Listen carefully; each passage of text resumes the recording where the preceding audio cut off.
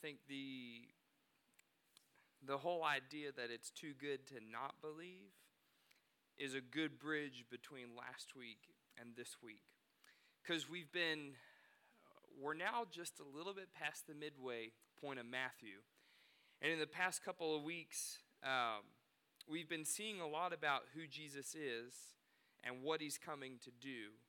And then that kind of leaves us with the question, though, but what does it look like to have faith in all of this? And that's where we're going to be at today. And actually, that's where our older kids are going to be at as well. If you guys are in here and you're in third, fourth, fifth grade, you guys can head out. Abigail will meet you at the back, and then you guys can go over to the back room, the big kids room, and you guys can have your study. So, you guys can head on back if you want to, or you can hang out here with us. We've been, Carol and I have been praying about getting to expand the kids ministry, and it's been cool to see how the Lord has been doing that. Because this is a big deal. You know, what Jesus has been after, what his kingdom looks like, what faith in him looks like. These are things that Jesus has been, really stressing week in and week out over and over again with his disciples, saying, guys, you have to understand what I'm talking about if you're going to be my disciples. And so we've been grateful that we've been having more of an opportunity to reach that with our kids. I'm grateful just to get to keep walking through this book with you guys on Sunday mornings, because Matthew keeps revealing a lot to me that I've either missed or just had not thought so much about. But as we were coming out of last week, where we really see who Jesus is, right? Plain and simple, we saw he's our Lord, he's our Savior, and he's the only one who can do this. Matthew now kind of follows this up with some pictures from Jesus of what does it look like to actually put your faith in him, right? Because this is a work that Jesus is calling people to do. It's something that, we would hope we would understand. And I realize some of you in here, this is a message that, sure, we've probably heard some of this before. But Jesus keeps showing even his disciples, there may be fringe characters in some of these stories, but we're going to notice that the things Jesus says and does really point to that group as saying, guys, I know you have seen this. I know you've heard this. I really need you to get this if you're going to be my followers, if you're going to be leading my church. So we're going to see this morning, guys, from Matthew chapter 15. Faith in Jesus focuses on changing hearts more than regulating actions. It's a fundamental piece of Jesus' ministry that he's really trying to make sure people understand. Why? Because in doing so, we bring people to God. So let's read through Matthew 15. We'll kind of see this thing unfold. Beginning in verse 1. Then the Pharisees and scribes came to Jesus from Jerusalem and said, "Why do you disciples break with the tradition of the elders? For they do not wash their hands when they eat." He answered them, "And why do you break the commandment of God for the sake of your tradition? For God commanded, 'Honor your father and your mother,' and whoever reviles his father or mother must surely die. But you say, 'Well, if anyone tells his father or his mother, what you would have gained from me is given to God, he need not honor his father.' So for the sake of your tradition, you have made void the word of God. You hypocrites! Well did Isaiah prophesy of you when he said, 'This people honors me with their lips, but their heart is far from me. In vain do they worship me, because they are teaching as doctrines the commandments of men.' And he called the people to him, and he said, 'Hear and understand, it is not what goes into the mouth that defiles a person, but what comes out of the mouth. This is what defiles a person.'" We're going to come back to that one, but I'll read it again. "It is not what goes into the mouth that defiles a person, but what comes out of the mouth. This defiles a person." Then the disciples came to him and said, "Do you know that the Pharisees were offended when they heard this saying?" He answered, "Well, every plant that my heavenly Father has not planted will be rooted up. Let them alone. They are blind guides. If the blind lead the blind, both will fall into a pit. But Peter said to him, well, explain the parable to us. And he said, are you still also without understanding? Do you not see that whatever goes into the mouth passes through the stomach and is expelled? But what comes out of the mouth proceeds from the heart, and this defiles a person. For out of the heart come evil thoughts, murder, adultery, sexual immorality, theft, false witness, slander. These are what defile a person. But to eat with unwashed hands does not defile anyone.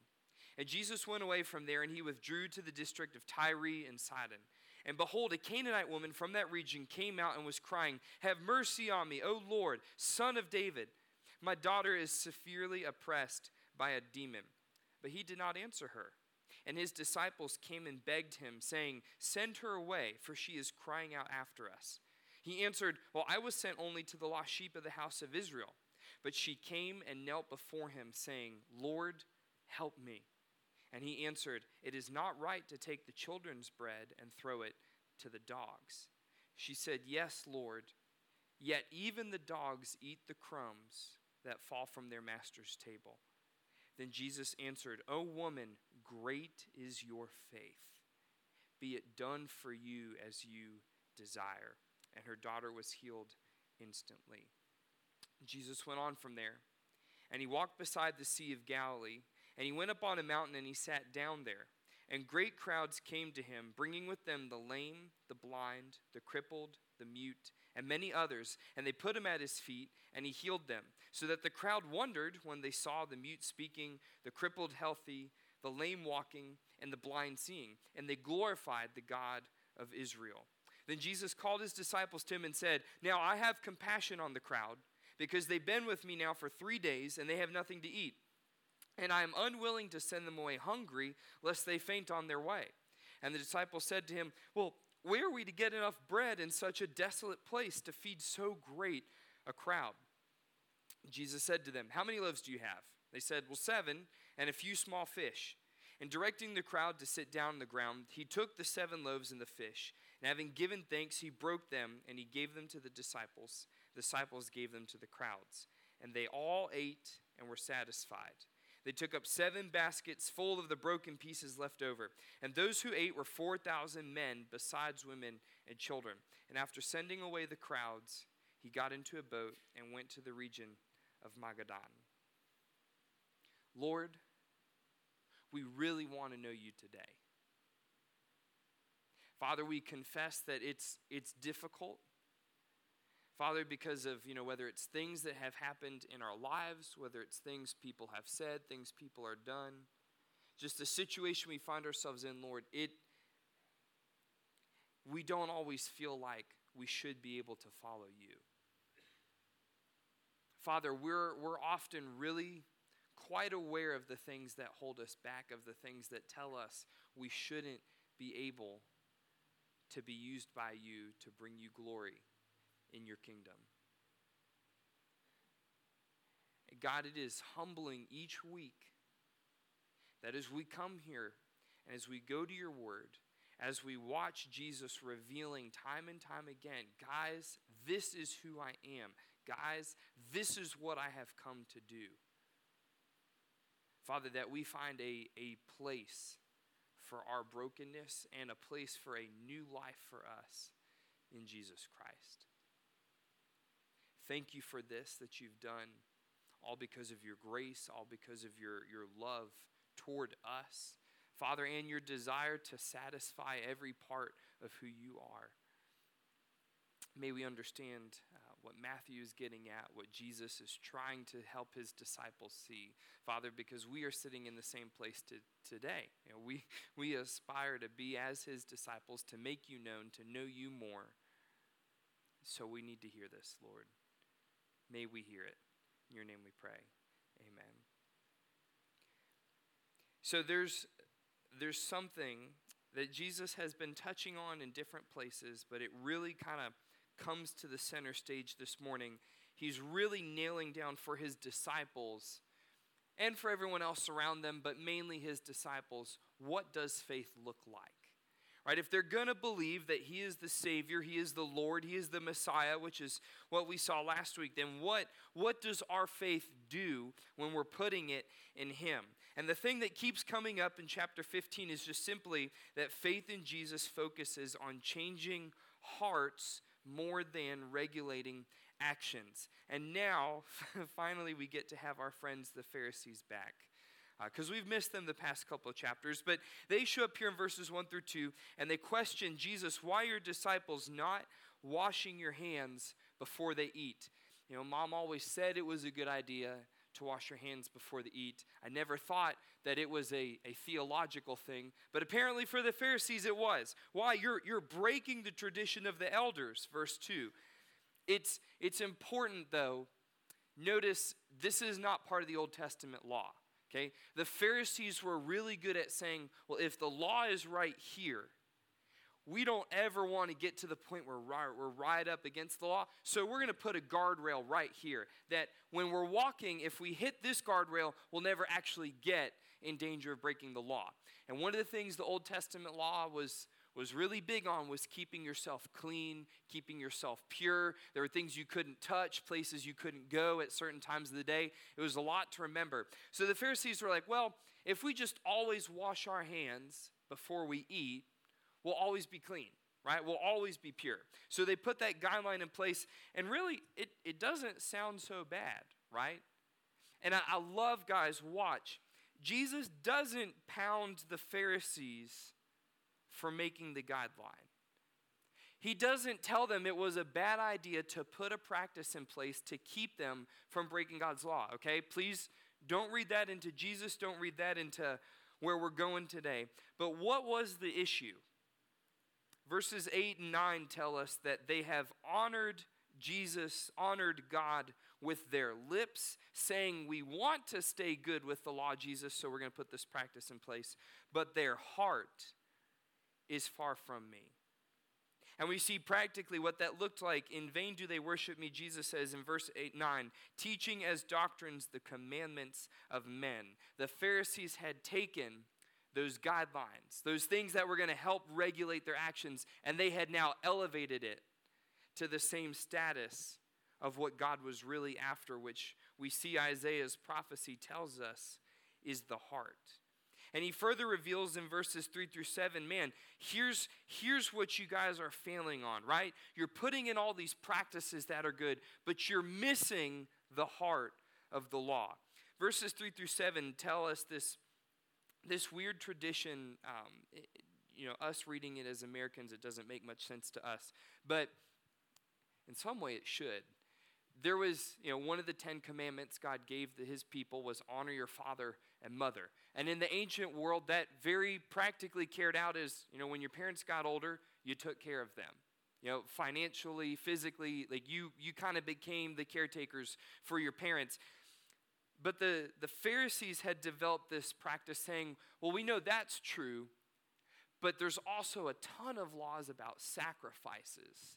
And so maybe if we want to do good keeping up with sacrifices, if we say we're going to set something aside for a sacrifice, then it's not actually something we have to use to honor our parents with. To give you a practical example, it would be like if your father or your mother needed a ride to the doctor's office, and you went out with your money and you purchased a really beautiful car. You can use your imagination as to what a beautiful car would look like. For me, I'm picturing a old school, white on top, red on the bottom VW Volkswagen van. So it would be as if I went out and found a good antique one, and my parents come to me and they say, Jordan, like, I need a ride to the doctor. And I tell them, gee, that would be nice, except I bought this van for ministry. And so I need to have this van in perfect shape. Somebody could call me and I could need to run to the hospital, or I should need to run someone to the airport to go on a mission trip. Like, I need this van for ministry, so I can't take you to the airport. That is a practice that the Pharisees had put into place to say, well, Mom and Dad, thank you for what you've given me. I've turned around and used it to glorify God, so now I can't use it to glorify you. Jesus says, are you kidding me? To the effect of, you guys have focused so much on whether you're doing all the right things, you've completely missed one of the most blatant and obvious commandments of God's law. It's right there in Exodus. Honor your father and mother. Jesus says you have completely missed what the law was intended to do. And just in case people are going, well, what was the law intended to do, Jesus? He goes, verse 10 and 11 says, hear and understand. It is not what goes into the mouth that defiles a person, but it's what comes out of the mouth. This is what defiles. That word defile is kind of a play on words. It's a Greek word that means koino, which literally means to make common, right? So we're talking about if God has made us for life with him, if he's called us to a holy life, right? To be holy is just to be set apart. And now Jesus is saying, well, if you want to undo that, take what was made holy and just make it as if it was everything else. He says it's what comes out of your mouth that actually defiles you. And he gives them an analogy. Verse 17, verse 18, he says, do you not see that whatever goes into the mouth passes into the stomach and is expelled? But what comes out of the mouth proceeds from the heart, and this defiles the person. He's using this analogy, guys, to point out, here's where the Pharisees missed it. They assumed that God's law was all about regulating things on the external.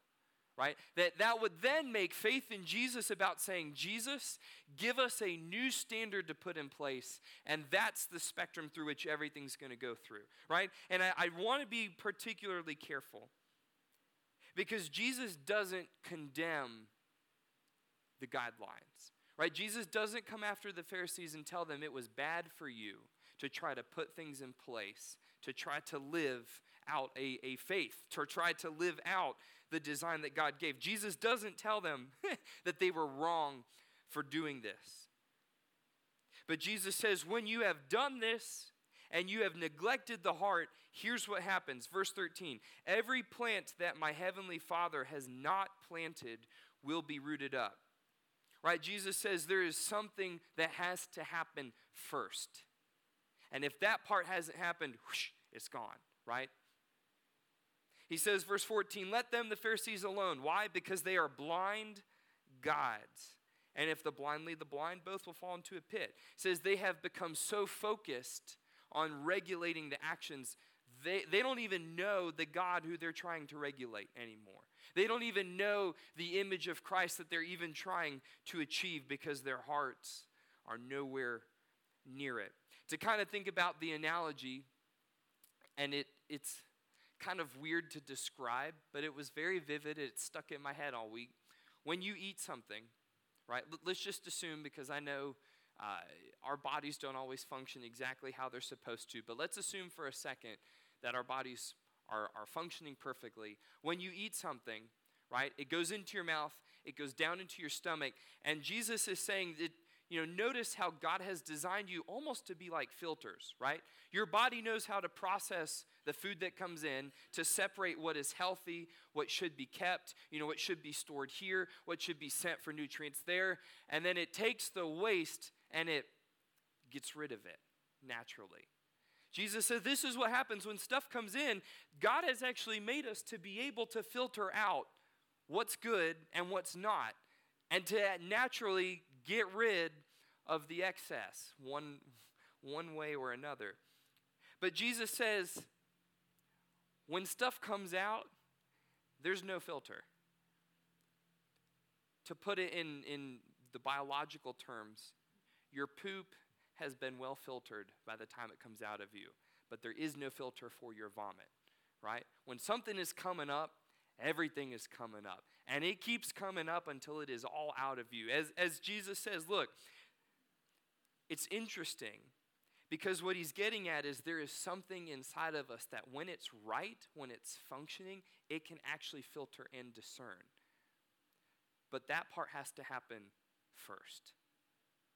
He's talking about the heart. If our hearts are right, God's Spirit is actually able to work in us, to filter, to discern what is of God, what is not, right? To take what comes in and process, okay, this part is healthy, this part is from God, this part is clearly not from God. We don't even need that. We can let that go. Jesus says this is how our bodies were made. But what just comes up, that reveals what's really on the inside, because there is no filter. Everything is just coming out. This is what Jesus is pointing to, that action alone, just kind of regulating all the stuff,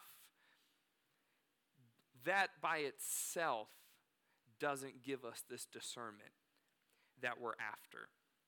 I think, I've had friends who, you can listen to Christian music, you can watch Christian programs, you can get Christian education, all your friends can be, you can essentially live in a Christian bubble.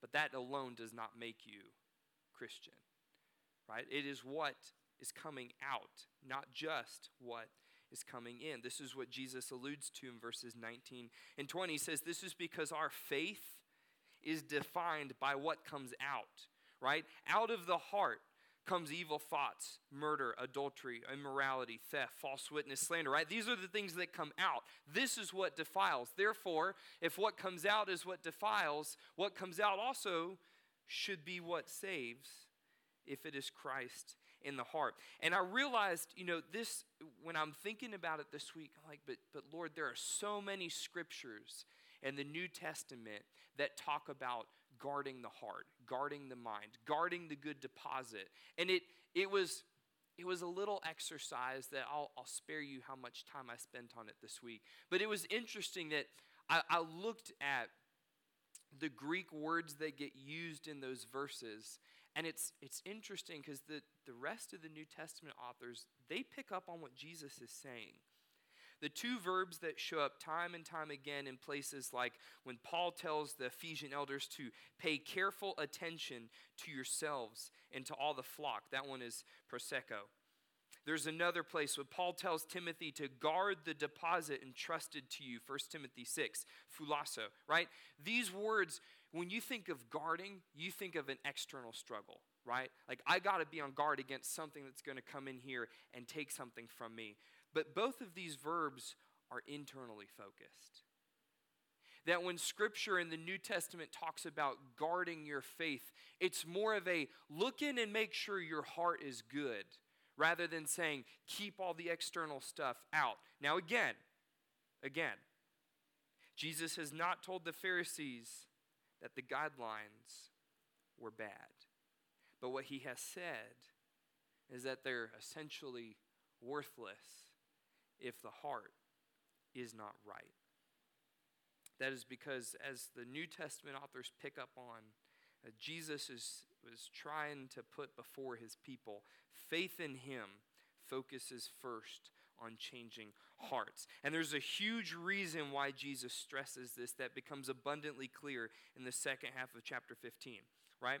Watch what happens when he interacts with this Canaanite woman. I mean, first off, this is kind of a weird story. Because you see this woman, verse 21, Jesus has withdrawn. He's gone to another land. Verse 22, she is coming out. She is crying after Jesus, have mercy on me, right? So from last week, she gets Jesus as the Savior, right? Have mercy on me, Jesus. You are able to save and to deliver in a way nobody else can. She says, oh Lord, Son of David, right? Jesus, your Savior. Jesus, your Lord. And Jesus doesn't answer her. Thinking, Jesus, if someone is crying out after you, the very truth that you're trying to get people, why is Jesus doing nothing? And right after verse 23, it says, but he did not answer a word. Immediately his disciples came. Ooh, there's our main players. Right, just as Peter earlier said, Jesus, explain this parable about what's coming in and what's coming out to us. Now the disciples are coming back. See, what Jesus is doing by not answering her, he's not necessarily testing this woman's faith, although it's a pretty good faith that just keeps persisting. He's trying to see what's going to come out of the disciples at this point. What's coming out of them? And their disciples are begging Jesus to send the woman away. And Jesus almost kind of feeds this a little bit in his disciples, right? He says in verse 24, well, I was sent only to the lost sheep of Israel. Kind of telling this woman, who we're told in verse 22, she's a Canaanite woman, I'm not really sure why you're asking me to be your Messiah, because I was only supposed to come for the Jews, is what Jesus is implying. And then in verse 26, he says, it is not right to take the children's bread and throw it to the dogs. So now he's called her a dog, which is disrespectful to say the least, but he's feeding a mentality the disciples would have known. Because the Jews had in their minds, everybody else is just not quite as good as them, right?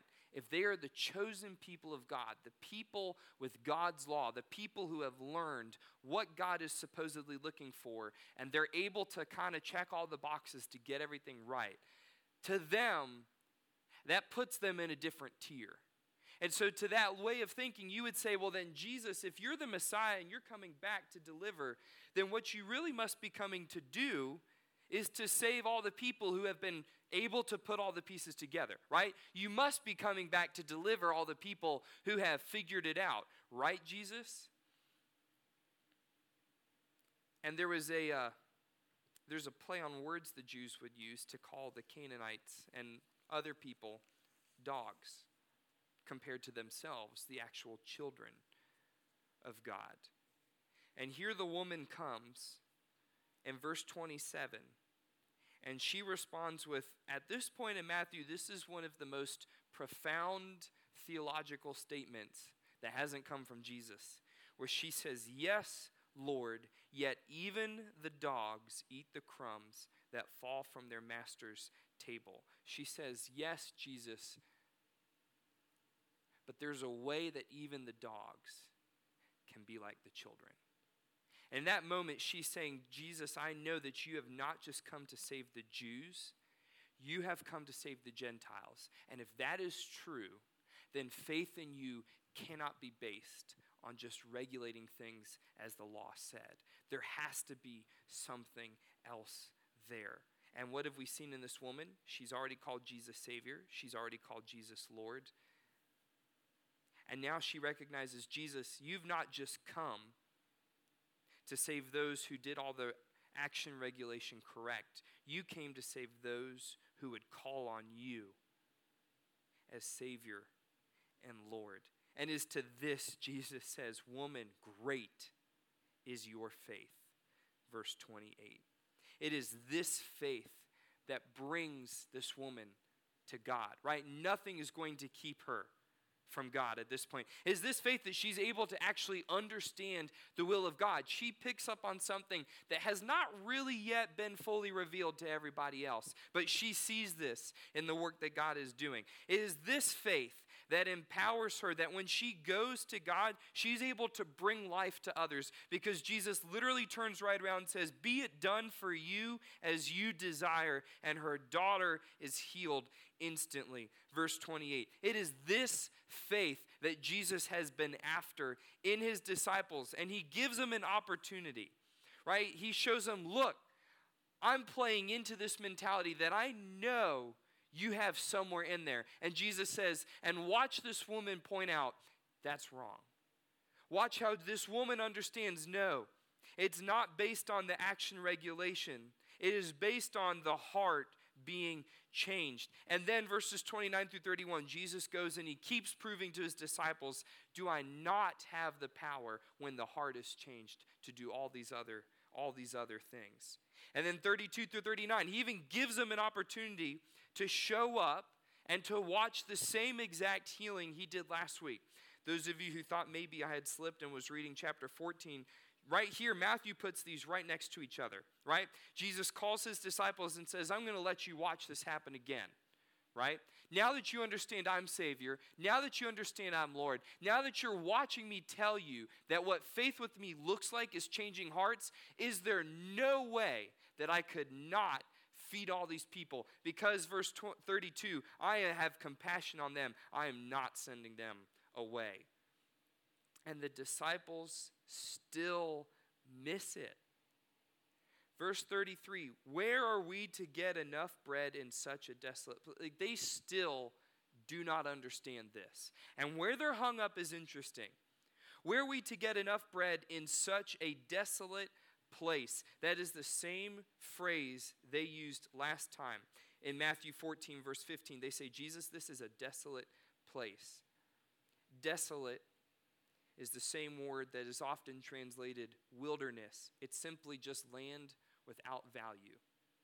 Jesus' disciples keep looking and saying, but there's nothing good that can come in. So what are you going to do, Jesus? Jesus, we've been trained our entire lives to say we got to focus on what comes in. This land can give us nothing. So Jesus, what should we expect you could do? And Jesus says, at this time, he doesn't even call out. He says, how much bread do you have, right? How much do you already have in your heart? Watch what I can do. And he performs the exact same miracle.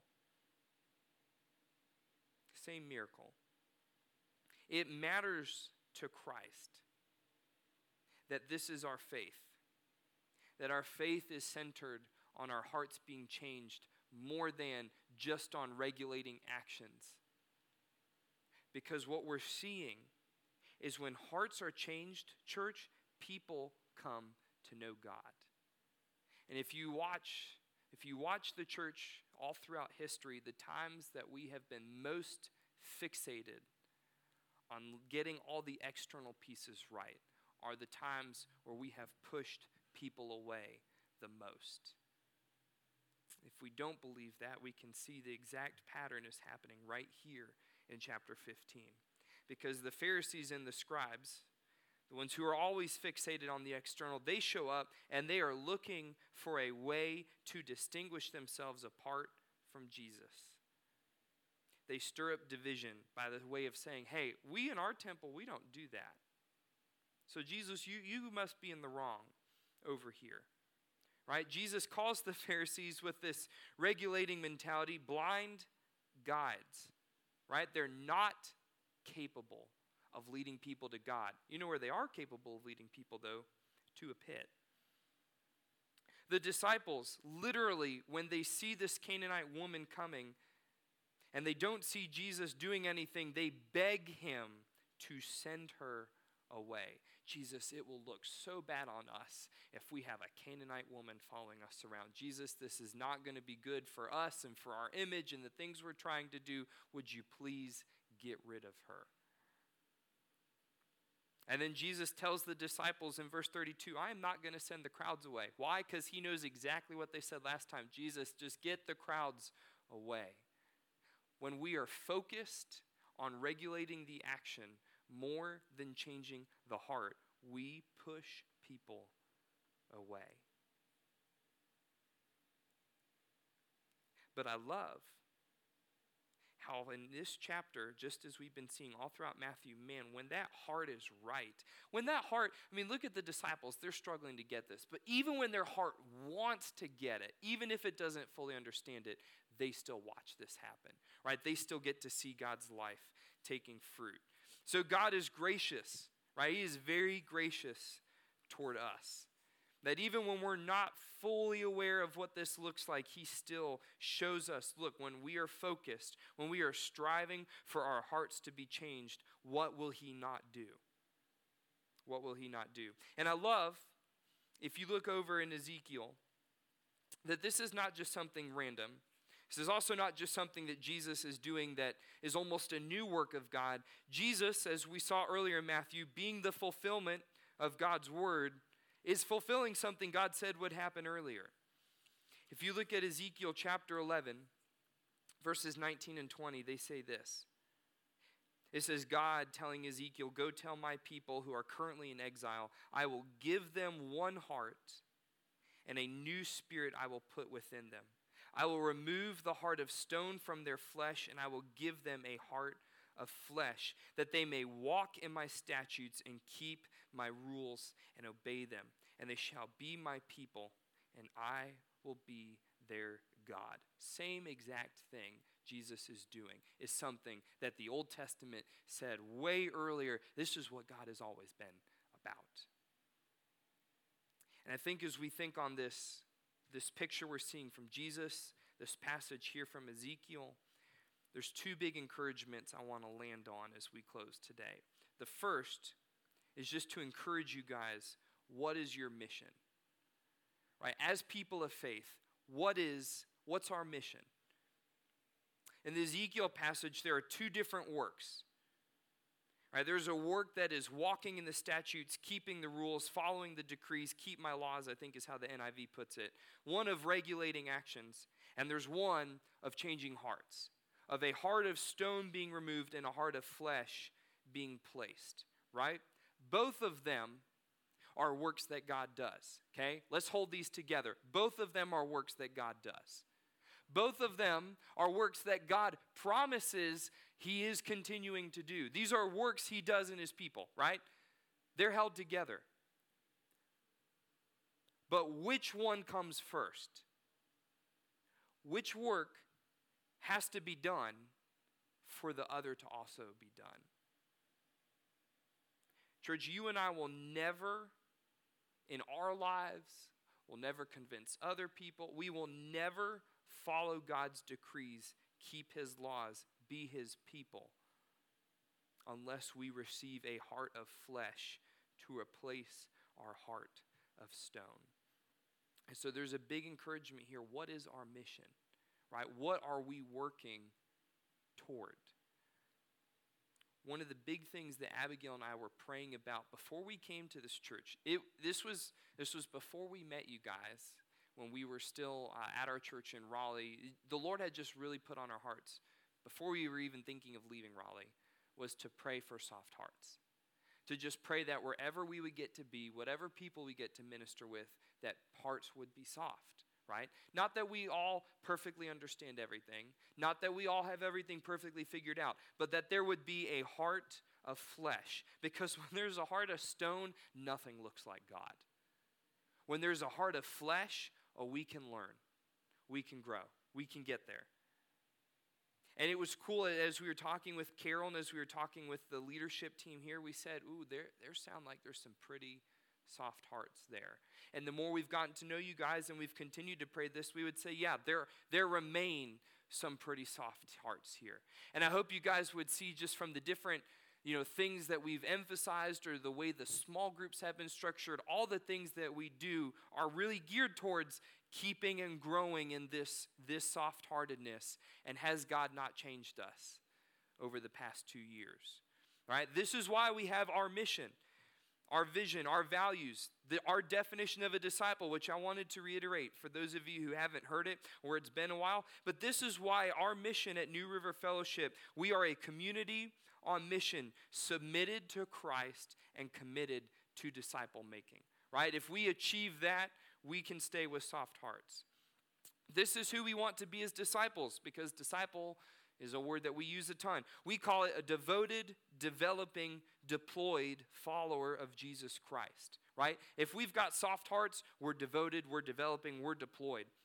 That's why our vision, if we're going to be those three things, then we got to be loving as Christ, we got to be learning from Christ, and we're going to be living in Christ. And it's why we've said if we want to see all those things done, rather than just check off a list of things to do, we got to make sure our hearts are after the right stuff. And so we had 6 values that we walked through from Ephesians. We value Christ as our life, number 1. Reconciliation to others and to God, number 2. Sharing and experiencing God, number 3. Transformational unity in Christ, number 4. The image of God in ourselves and others, number 5. The power of prayer, number 6. So, what is our mission? And hopefully, to that end, you've seen that mission being lived out, being driven here at New River Fellowship. And if you believe this is, as what we're seeing through faith, what we are doing as followers of Christ, come join us with this, right? What's your mission? Second encouragement, what's your heart? I realize, and I really struggle with this because it's weird. It felt weird for me to say we need to have soft hearts, we need to have soft hearts, and not really explain what a soft heart is. But you all have probably been here long enough. You don't want another 45 minutes. I mean, we could go on for a long time about what a soft heart looks like. There's just 3 quick things from Matthew 15 that I think we see Jesus making clear about soft hearts. First, they're full of God's word. Right? When the Pharisees come and they say, Jesus, why aren't you doing what we're doing. They're doing a good thing. They're doing a thing that really sounds like it should be helpful. But how does Jesus know whether it's really of God or not? He knows God's word. He knows God's word. In fact, John tells us Jesus is the word of God. If you want to know what God's life is like, we need his word. So a soft heart is a heart that is full of God's word. Second, a soft heart is full of God's grace. Right? When Jesus interacts with the Canaanite woman, his disciples have the mentality, Lord, this lady's not good for business. And Jesus has the mentality, you don't quite understand my business yet, disciples, because this is exactly what I have come to do. The woman's faith is great because she recognizes when we call on Jesus as Savior and Lord, God's grace is available to us. So do we make the grace of God available to others? A soft heart is full of God's grace. Lastly, a soft heart is full of God's compassion. Jesus in verse 32 tells his disciples, I have compassion on this crowd, right? They don't all know who I am, but they need me. And how are people going to know if they need me? Because I have compassion on them. So a soft heart is full of God's word, full of God's grace, full of God's compassion. What's your mission? What's your heart? As we consider these this morning, let us pray. We say, oh God, remind our souls today that it is our duty and our privilege to rejoice in you. You require it of us so that we may receive all your favors of grace. O my soul, rejoice then in the giver in his goodness. Be happy in him, O my heart, and in nothing but God. For whatever a man trusts in, from that he expects his happiness. He who is the ground of thy faith should be the substance of thy joy. From where then come heaviness and dejection when joy is sown in thee, promised by the Father, bestowed by the Son, ingrained by the Spirit, thine by grace, thy birthright in believing? Art thou seeking to rejoice in thyself from some evil motive of pride and self-reputation, O my soul? For I have nothing of mine own but sin, nothing to move God to be gracious or to continue his grace towards me. If thou forget this, my soul, thou wilt lose thy joy. Art thou grieving under a sense of indwelling sin, O my soul? Let godly sorrow work repentance, as the true spirit which the Lord blesses, and which creates fullest joy. Sorrow for self opens rejoicing in God. Self-loathing draws down divine delights. Hast thou sought joys in some creature comfort, O my soul? Look not below God for happiness. Fall not asleep in Delilah's lap. Let God be all in all to thee, and joy in the fountain that is always full. Father, remind us today this life is available in your Son.